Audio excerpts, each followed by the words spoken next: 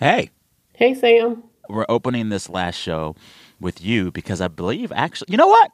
Now that I say it out loud and think about it out loud, you were the first voice that was ever heard on It's Been a Minute because you did the first intro. But generally on the intros, don't you say something first and then you put me on? We started doing that later, but I think for the first one, it was just you. Hey, y'all. This is Sam's Aunt Betty. Today's guest from the New York Times, reporter Katie Rogers, and one of the hosts of NPR's All Things Considered, Ari Shapiro. All right, let's start the show. Oh my God, when I announced the news, everyone was like, where's Betty going? And I was like, I don't know, wherever she wants to go. But they like you a lot and they're going to miss you. Well, I'm going to miss doing this. I really have been impressed with how loyal your listeners are. Yeah. Well, and it's been fun listening to you walk into your stage voice over the last few years on this show. I remember when you started doing this, you would tell me how you would get ready to do the read for the intro. And correct me on this, you would go to your bathroom mirror, look in the mirror, make yourself smile, stand up, raise your shoulders, and you would deliver it like with a smile to yourself in the bathroom mirror. Absolutely. I did that because I wanted to project. I didn't want to sound like I was worn out and tired. And I wanted to kind of temper it over the years to kind of fit what you're going to be talking about. Well, it's worked. And I mean, you've gotten so good at taking stage notes. We'll tell you, do this one a bit down, do this one a bit up, and you roll with it. You are a good union actress. Well, I will tell you, if you could see the number of times that I tape it and don't save it, because I don't like the way that sounds, tape it again and don't save it. Well, that all sounds good to us. So we're going to have you come back in the show to play Who Said That with one of your friends. But before we do that, we're going to let you introduce It's Been a Minute one last time. Okay. Go ahead. Hey, y'all. This is Sam's Aunt Betty. What are we talking about? What am I introducing? Did they send you the copy? No. Hey, y'all. This is Sam's Aunt Betty. This week on the show, an update on politics and a special Who Said That. All right, let's start the show. Hey, y'all. You're listening to It's Been a Minute from NPR. I'm Sam Sanders, and this is my last episode hosting the show, my last day hosting. Do not worry. The show will continue, and I will still be talking for a living after this. But for now, some news. Let's get to it. You know, when I thought about who I wanted to have as my two final panelists for my final news chat on this show, I could not think of a more dynamic, amazing duo than Susan Davis and Ayesha Rascoe, two of my friends from the politics desk. Hello. Hey, Sam. Hey, oh my goodness. Y'all should be honored. This is the last news conversation I'm ever doing in my life. I was I mean, trying not to my life. express On my resume. the honor. I was trying to express the honor when I said, oh my goodness. Like that's I feel a lot of pressure for this episode, right? It's like the first and the last are milestones, so we got to make it a good one. We got to make it count, Sam. Well, listeners, we'll do some more final goodbyes later, but I can't have these two amazing political reporters on the show and not talk about politics. I want to talk about politics. Let's do and it. I want to talk about the weird space that America and Joe Biden, that we all find ourselves in right now. We're not in a war, but it kind of feels like we're in a war. And I want to talk about how all of this is playing out in Congress and in the White House. And I think my first question is just to have you both explain the current conundrum the Biden White House finds itself in right now. Joe Biden is adamant that the U.S. will not send American troops into this ongoing war between Russia and Ukraine. You know, no more entanglements. But America still feels very much involved in this war. The U.S. is sanctioning Russia heavily and now boycotting Russian oil. And it's the biggest story here in the States. And I wonder what we call this current state of American affairs. We aren't in a war, but we're also kind of in a war, at least emotionally. What do you call this? I mean, I think that it is very much so. I mean, it really seems like this generation's like Cuban Missile Crisis. Like, it's definitely a crisis, right? Like, And I think, to be very clear, it's not even just one of those situations where it's like, oh, we went through a lot in Afghanistan, not to downplay that, but like we were in Iraq, we had all of these long forever wars, and now we don't want to get involved in something else again. Like, this is Russia, right? Like, this is going to war with Russia would not be the same as going to war with Iraq. Yeah. Like, this is a whole nother ball game. And that's because, it's a large nuclear power, even if it's not an economic power or a political power the way it used to be, it is a nuclear power. And that's a whole other ball game. It's so weird, though, because, like, we were at war in Afghanistan for years, over a decade, and there were many years where Afghanistan wasn't a trending story. We are not at war in Russia or Ukraine, but America seems focused on that war more than it had been over Afghanistan for years until the exit. Yeah, I mean, I think, especially when it comes to the Iraq War, like, there was a much more ambiguous rationale for entering into that war. There was not as much public support for it. In a lot of ways, the U.S. is in sort of a wartime mood right now. I think if you think about President Biden being upfront to the country that they're going to have to make some sacrifices, thinking specifically of gas prices that are likely to go up a whole bunch more after he moved to ban imports of Russian oil and gas. But you're also seeing something happening politically, at least in the short term, we'll see how long it lasts, of a bit of bipartisan unity and rallying around Joe Biden and what the administration is doing on this front. And even among the public, Biden's numbers have been pretty bad in terms of popular support. But if you look at support for what he's doing in Ukraine and the action so far, the country's really behind him. Yeah. In general, what is the message from Team Biden on this? I feel like they've always been strong against Putin, but the news of this Russian oil boycott, that seemed like a new development. Yeah, they were. So what the U.S. was trying to do is they were saying that they kind of wanted to not focus as much on Putin, and they wanted to turn to Asia because they felt like that was really the next threat to the U.S. And so now that whole idea, that shift to Asia, now that's gone. They're directly focused on Putin. And they didn't want to do the oil ban because they know that prices are going to go up. People are not going to be okay with that. And not only that, like, we should not downplay how big an impact that higher energy prices have on poor people in particular, right? Like, it is a major tax, and it disproportionately affects people who do not have money. But I think the political pressure grew to the point from Republicans and Democrats where they had to act. And also there was already kind of a de facto ban where private companies were already not doing business with Russia regardless. So people weren't buying oil from Russia. So the impact was being felt, but they weren't getting the political benefit of saying we stood up to Russia. And it's given him a foil, right? You see the messaging from the White House. This is Putin's war. Your gas prices are going up because of Putin, what Putin has done. Like, it's given him an enemy, even though it's a much more complex reason why prices are rising and inflation is an issue. But it's part of it, right? Part of what is happening. And he gave the White House what I think they needed right now is partly somebody to blame for real-time situations that are affecting a lot of families. It feels like domestically, Democrats and Republicans are kind of uniting, at least against Vladimir Putin in all of this. I mean, my eyes and ears don't want to believe it because that never happens these days. But how much has all of this conflict led both parties here in the States to kind of at least perform coming together over something? You certainly get it in the short term. I think that the Congress has been very supportive of the executive action so far that the president has taken. I don't know how long it lasts.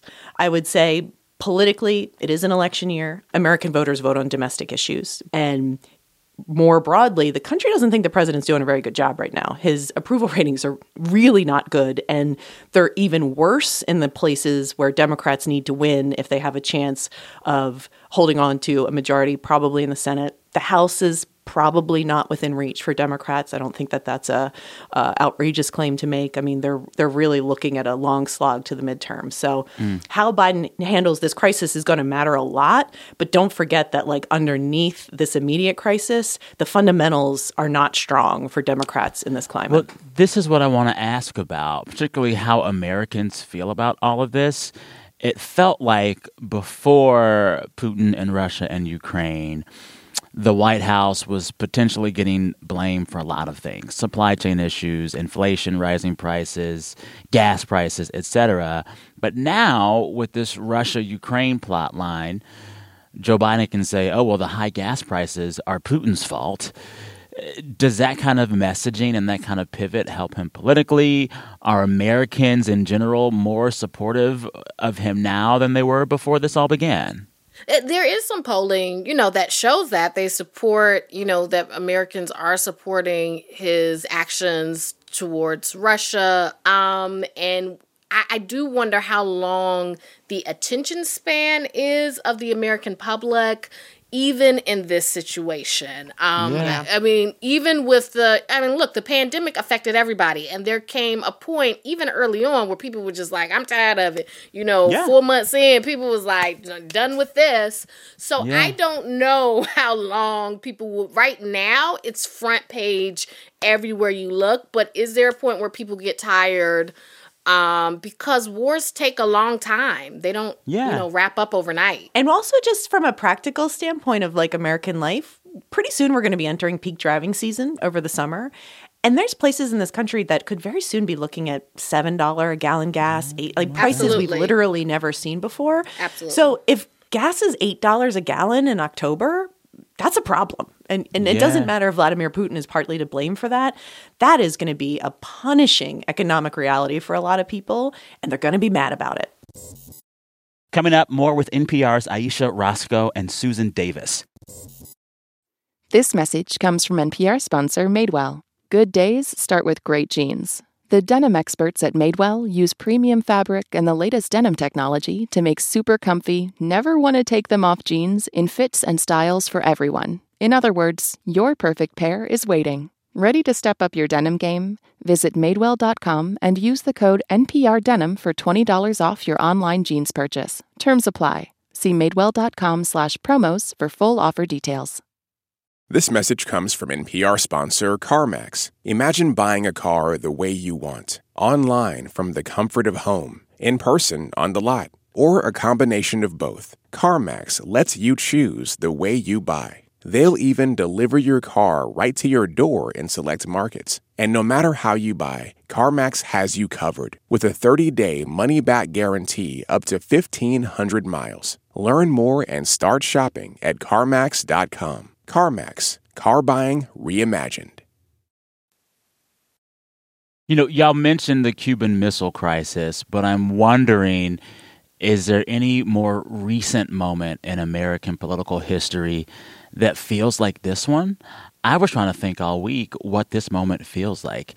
To not be in a war, but kind of feel like we're in a war. To be railing against this mortal enemy while not sending troops in to go get him. And, no troops are committed, and yet we're feeling things that feel like wartime sacrifice. What is this moment comparatively, historically? Is there any other moment that feels like what we're dealing with right now?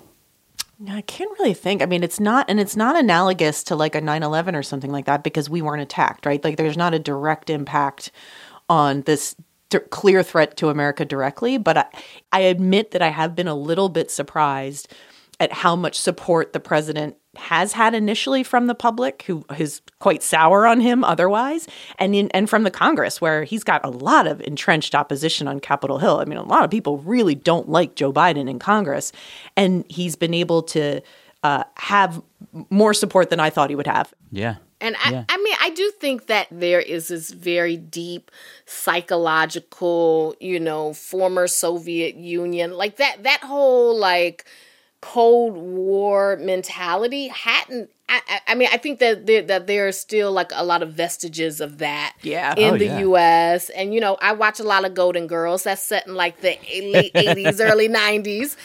And so there was a lot of that Cold War stuff and like fear of nuclear war. Golden Girls had Cold War stuff? What episodes were you watching? First of all, Rose wrote a letter to Gorbachev trying to end the Cold War. They had a whole thing on it. They had very visitors special from the episode Soviet- of Golden Girls. Yes. How are you going to fix this nuclear war thing? By writing a letter to President Reagan?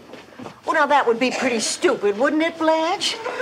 I mean, Reagan's only responsible for half the problem. I have to write to Gorbachev, too. Like, there were a lot of episodes. That is Can we get Blanche Devereaux to cross enemy lines and be a spy for the great cause? There was a lot in there. So I'm just saying, like, back in the day, people were very concerned about Russia. So I think some of that is coming to the surface. That's all. That's my analysis. the Russians were the enemy. Like the evil guys in every movie were Russians. I think of like in Rocky, like it was always like the Russians were the ones that were out to get us, and that Were probably the does help, Russians. right? Like the more people are like, oh, wait a minute, Putin's a bad guy and they must be stopped. I bet Blanche Devereaux could stop Vladimir Putin with her womanly Dorothy wiles. definitely Exactly. could. You think Yes. Dorothy would be afraid of Vladimir Putin? Not So at here, all. yeah. Here's also my thinking about why this war resonates so deeply with the American public right now. It is because I think, in large part, Zelensky and Putin are such stark archetypal differences. Oh, yeah. Like they're night and day, Yeah. and they're both these big characters. Like Vladimir Putin is a character who's larger than life, and Zelensky is a politician who knows how to work media and social media and video. Yeah. I also think, and this will be unpacked more, over time, it matters when everyone involved in this war is white, and no one is brown, and no one's from the Middle East. I think that changes the politics of it, and I think it allows people to be cheerleaders around this stuff in a way that they wouldn't otherwise. No, I think you're 100% correct about that. I mean, first, the Zelensky being able to command social media, to show himself, I'm with the troops, I'm like all of that, the way that he has presented himself is in a way that Americans can totally relate to and root for, because they love to root for the underdog. Yeah. I do worry that people think it's too much like a movie, and it's not a movie. So like that's I mean, he is a former actor, right? Yeah, Like, he's a former comedian. Yeah. So, and I think it's that. And like you said, absolutely. The fact that they are European, that they're not brown people, I think makes a very big difference. Like, race is all up and through this, right? Like the way people respond to this. And the fact that people don't expect war in these places, they expect it in these other places. The brown places. Yes, Exactly. Yeah. With all this, just as like a concerned citizen, it's such a weird moment. There's all this stuff going on, and I feel that we all feel this pressure to respond to it because we see the memes and the TikTok and the tweets and the videos about war. And in the same regard, gas prices are going crazy, but I literally don't know what to do about that either. And it just feels like we're in this moment where there's so much going on, everything going on right now. And no one's telling me as a concerned American what the hell to do. So I'm just sitting here watching, saying, wow, who's in charge? I don't know. Yeah.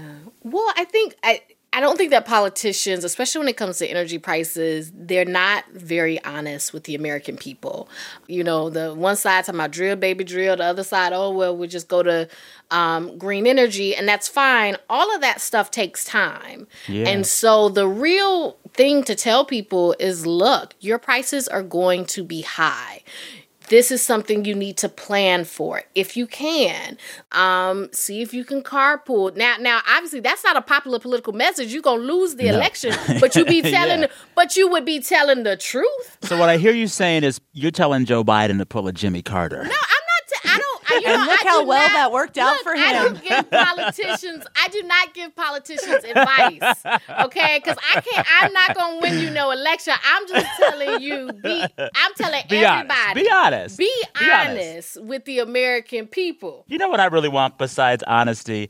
I want someone just to tell me what to do. I want someone to be like, okay, go order freedom fries. Go sew a jacket for somebody. Go carpool to win the war. Like, give me something to do. Somebody. You know what you should not do, Sam? Don't be one of those people that's like throwing eggs at Russian restaurants and stuff. Like, don't do that. Me. And that's not helping the anything. people who are like not drinking like certain vodkas and stuff, like don't do this. On that note, I want to thank both of you for coming to talk with me, Ayesha Rascoe and Susan Davis. The two of them cover Congress and the White House for NPR, and Ayesha will soon be hosting Weekend Edition Sunday. I'm so honored to have had my last news chat for NPR happen with the two of you. I have loved working with folks as smart and as fun and as good-hearted as y'all and colleagues, and I will miss y'all very dearly.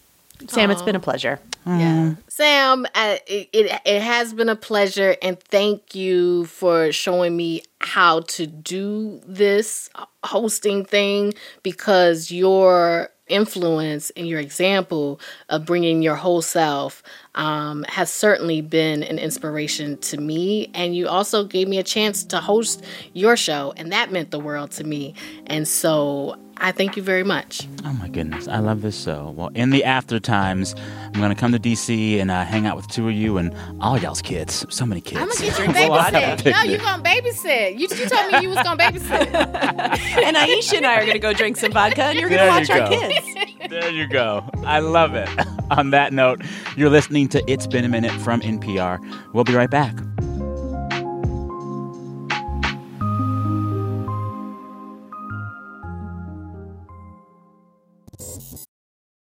This message comes from NPR sponsor Best Fiends. Love is in the air, and you know who really deserves some extra love? You, that's who. So treat yourself to a mental pick-me-up with Best Fiends. Unwind with thousands of brain-tickling levels and tons of cute collectible characters. Because even in the shortest month, you deserve all the me time you can get. Ready to boost your brain power? Download Best Fiends free today on the App Store or Google Play. That's friends without the R. Best Fiends. This message comes from NPR sponsor Audible with the Book of Baraka, an Audible original co-authored by acclaimed writer Jelani Cobb. The Book of Baraka mixes prose and poetry, musical interludes, and powerful soliloquies. Hear how Baraka, the mayor of Newark, New Jersey, persevered through a tumultuous period of political and social struggle to become a spoken word artist, a school principal, and ultimately a successful politician. Visit audible.com/The Book of Baraka. I believe Lynette is here. Hello. Hi. How are you? I'm great. How about you?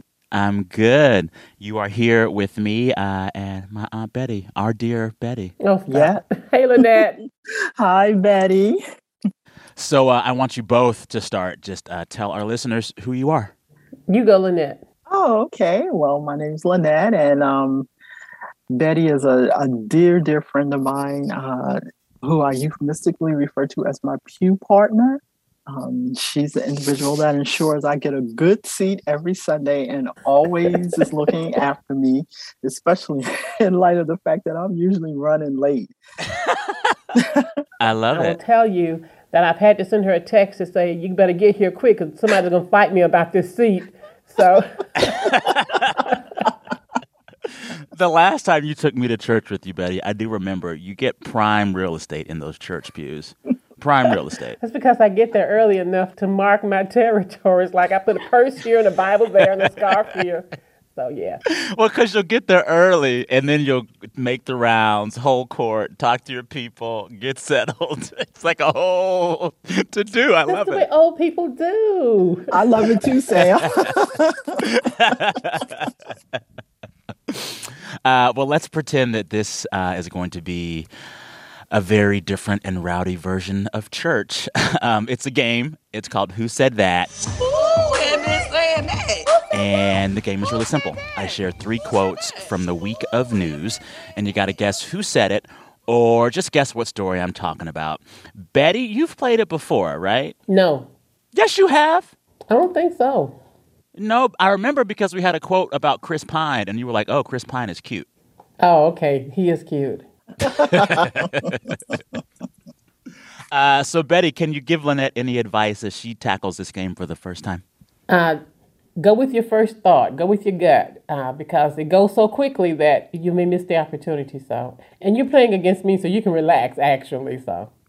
Oh my goodness. No stress. Just have fun. All right. So there are no buzzers and there are no prizes. Just yell out the answer when you have it. This first quote is a fill in the blank. Blank is the hero of Gotham and of AMC. 4 million guests in AMC theaters globally. Movie theaters are coming back. Hashtag choke on that. Batman. Yes, Batman. Yes, that's Batman. Did y'all see this new Batman movie that came out this past weekend? I haven't, but I will. I'm waiting for the crowd to die down before I go. Yeah.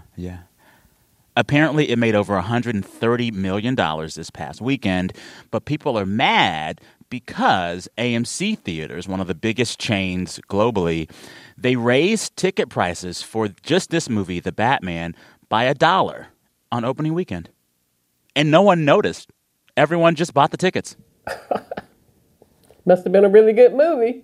Anywho, that quote about The Batman comes from Adam Aron. He's the CEO of AMC Theaters, and he's been bragging about these great box office numbers for AMC. And after he announced that AMC had upped ticket prices for The Batman by about $1, he kind of said, I don't care. Deal with it. Everyone deal with it. All right. I mean, I don't know how much tickets cost out there in Delaware these days, but in L.A., some of these tickets are like close to $20 for a movie. Well, I get a senior discount, so it's not that bad. And if you go on Tuesday, right, there's like a discount just for going on like Tuesday or Wednesday, something of that nature. So we count our pennies here in Delaware. I could definitely see myself going and see The Batman with the two of you Tuesday around like 11 a.m. That could be fun. Yeah, well, let's make it a date. Popcorn on me. So that first point goes to Lynette. Congratulations so far. Thank you. And of course. And now let's go to this next quote. This next quote is from one of the more famous musicians, singers of all time. Here's the quote. I was backstage trying not to cry my false eyelashes off. Slinging... Dolly Parton. Wow, y'all are on fire. Lynette said it first. Lynette's been studying. I didn't want to embarrass Betty. So what is this about, Lynette? Dolly Parton at the, I might get it wrong, but the Country Music Awards ceremony, she was a presenter. And I do believe that was following the song, And I Will Always Love You. Which was performed by... Oh, Kelly Clarkson? Yes, you got it all. Okay. You got it all. Yeah, she was the host. She was the host, though. Yeah, so this week, Dolly Parton hosted the Academy of Country Music Awards. And as part of the show, Kelly Clarkson, who will sing anybody's song, she sang a rendition of Dolly Parton's song, I Will Always Love You, as a tribute to Dolly. Of course, that song was made most famous by Whitney Houston and her cover of it. But when talking about this performance, which really touched Dolly, she said, Whitney is smiling down on us tonight, so thank you very much. She'd be proud of that. I was backstage trying not to cry my false eyelashes off and slinging snot every direction and tears. But anyway, that was amazing. Yes. I love Dolly Parton because I feel like she's the only celebrity that exists today where no one can say anything bad about her. Conservatives, liberals, old, young, everyone loves Dolly Parton. Well, she just handles them so well if they do. Yeah. She can do a put down like nobody can and just keep smiling while she does it. So. Yeah. I also heard that she wrote Jolene and I Will Always Love You in the same day. Wow. I love Jolene. I know, right? I mean, I don't like the sentiment, but I love the song. I identify with Jolene. She's just trying to live her best life. Nah. She used to take those earrings and nails off and go handle Jolene. I just want to hear Jolene's side of the story. That's all I'm saying. Ha, ha, ha, ha, ha. She gets a bad rap. This is my take on Jolene. She targeted that man and went after him. Wow. Oh, I agree. I think she did. And so Dolly has to deal with both of them, okay? Yes. Jolene, Jolene, Jolene, Jolene.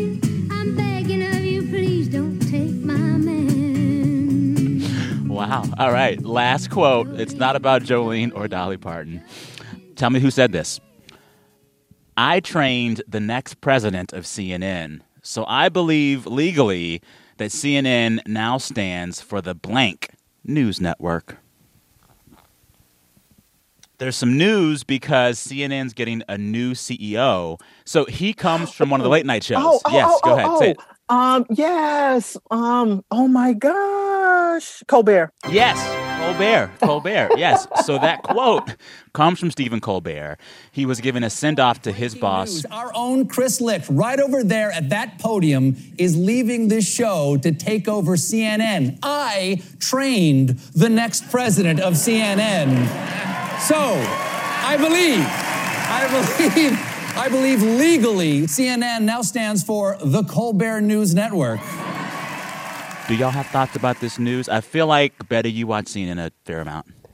I think that I've read a lot of things about people saying that Jeff Zucker should not have been let go, but I think that he had to be let go because you can't have two sets of rules. You can't fire Chris Cuomo for what he did, and you're doing something that's too much power for the rules not to apply to you. Yeah. So Chris Light is not going to take the reins at CNN until May, but there's already been headlines about what he plans to do. Apparently, he's saying that he wants CNN to tone it down a little bit and to make nice with Fox News. He says CNN is going to kind of have a truce with Fox News and stop all the negative coverage about Fox. How do I feel about that? Well, he got to go. He's not even there yet. I don't think that it's a good thing to let any one news agency so blatantly skew news. And that might be my personal bias, but, the truth is the truth. And I think that people do need to be held accountable when they don't tell the truth, regardless of the news network that you're affiliated with. Yeah. But you don't get a lot of news anymore. You get a lot of pontificating, a lot of people explaining their thoughts on the news. And so I miss those days when we just got the news covered and that was it. And I think that in a 24-hour news cycle, where the news is on all the time, there's only so many times they can say breaking news, and it's the same thing you've heard for the last 2 days. So they have to do other stuff to make out the time. Yeah. Maybe CNN should just go down to like 4 hours a day. That's all we need. And take Fox down, too. With that, I'm going to announce the winner. It was a clean sweep. Lynette, congratulations. Congratulations. How does it feel? Wow. I mean, no prizes. We'll have to find your prize. I have those bragging rights, but I can't really brag too much to Betty because she won't save me a seat on Sunday. So it feels great. It feels great. I'm really take a bow. You did great. I'm very appreciative that you guys allowed me to play along with you. I am a fan of NPR, and I play it while I'm at work and in my car. So I just feel like a celebrity just being a part of NPR today. Oh my goodness. Well, I'm glad y'all both joined me. Thank you both so much. I could not have imagined a more enjoyable final Who Said That for myself than with the two of you. Oh, you're sweetie. Thank you, Sam. Thank you so much.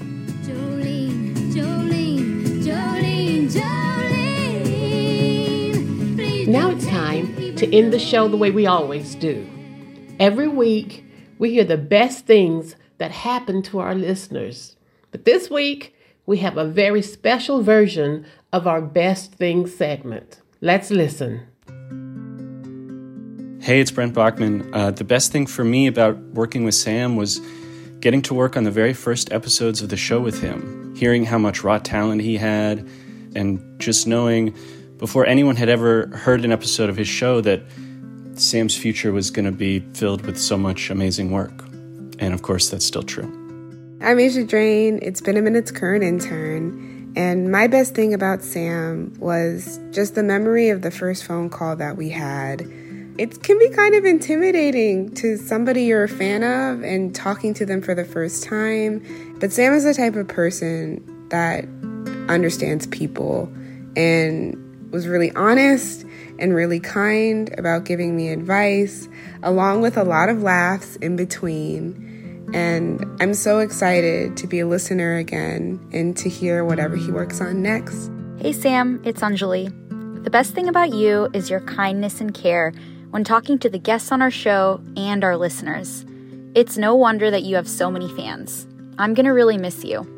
Hey, this is Steve from St. Paul, and the best thing about working with Sam on It's Been a Minute is how kind he is to everyone he works with and how much we all learn from him. Hey, this is Janae, one of the producers at It's Been a Minute, and my favorite thing about Sam is his impression of Fred Armisen doing an impression of Joy Behar. So what? Who cares? So what? Who cares? So what? Who cares? Okay. That's my favorite thing. Hi, Sam. Jordana here. The best thing has been being your editor these last few years. It's a rare thing to be able to build a creative partnership like this, and I feel really lucky to call you a colleague and a friend. Hi, this is Andrea, producer on It's Been a Minute. The best thing about Sam is that what you hear of him on air, that's him. Like, that's who he is as a person. He brings his fullest self.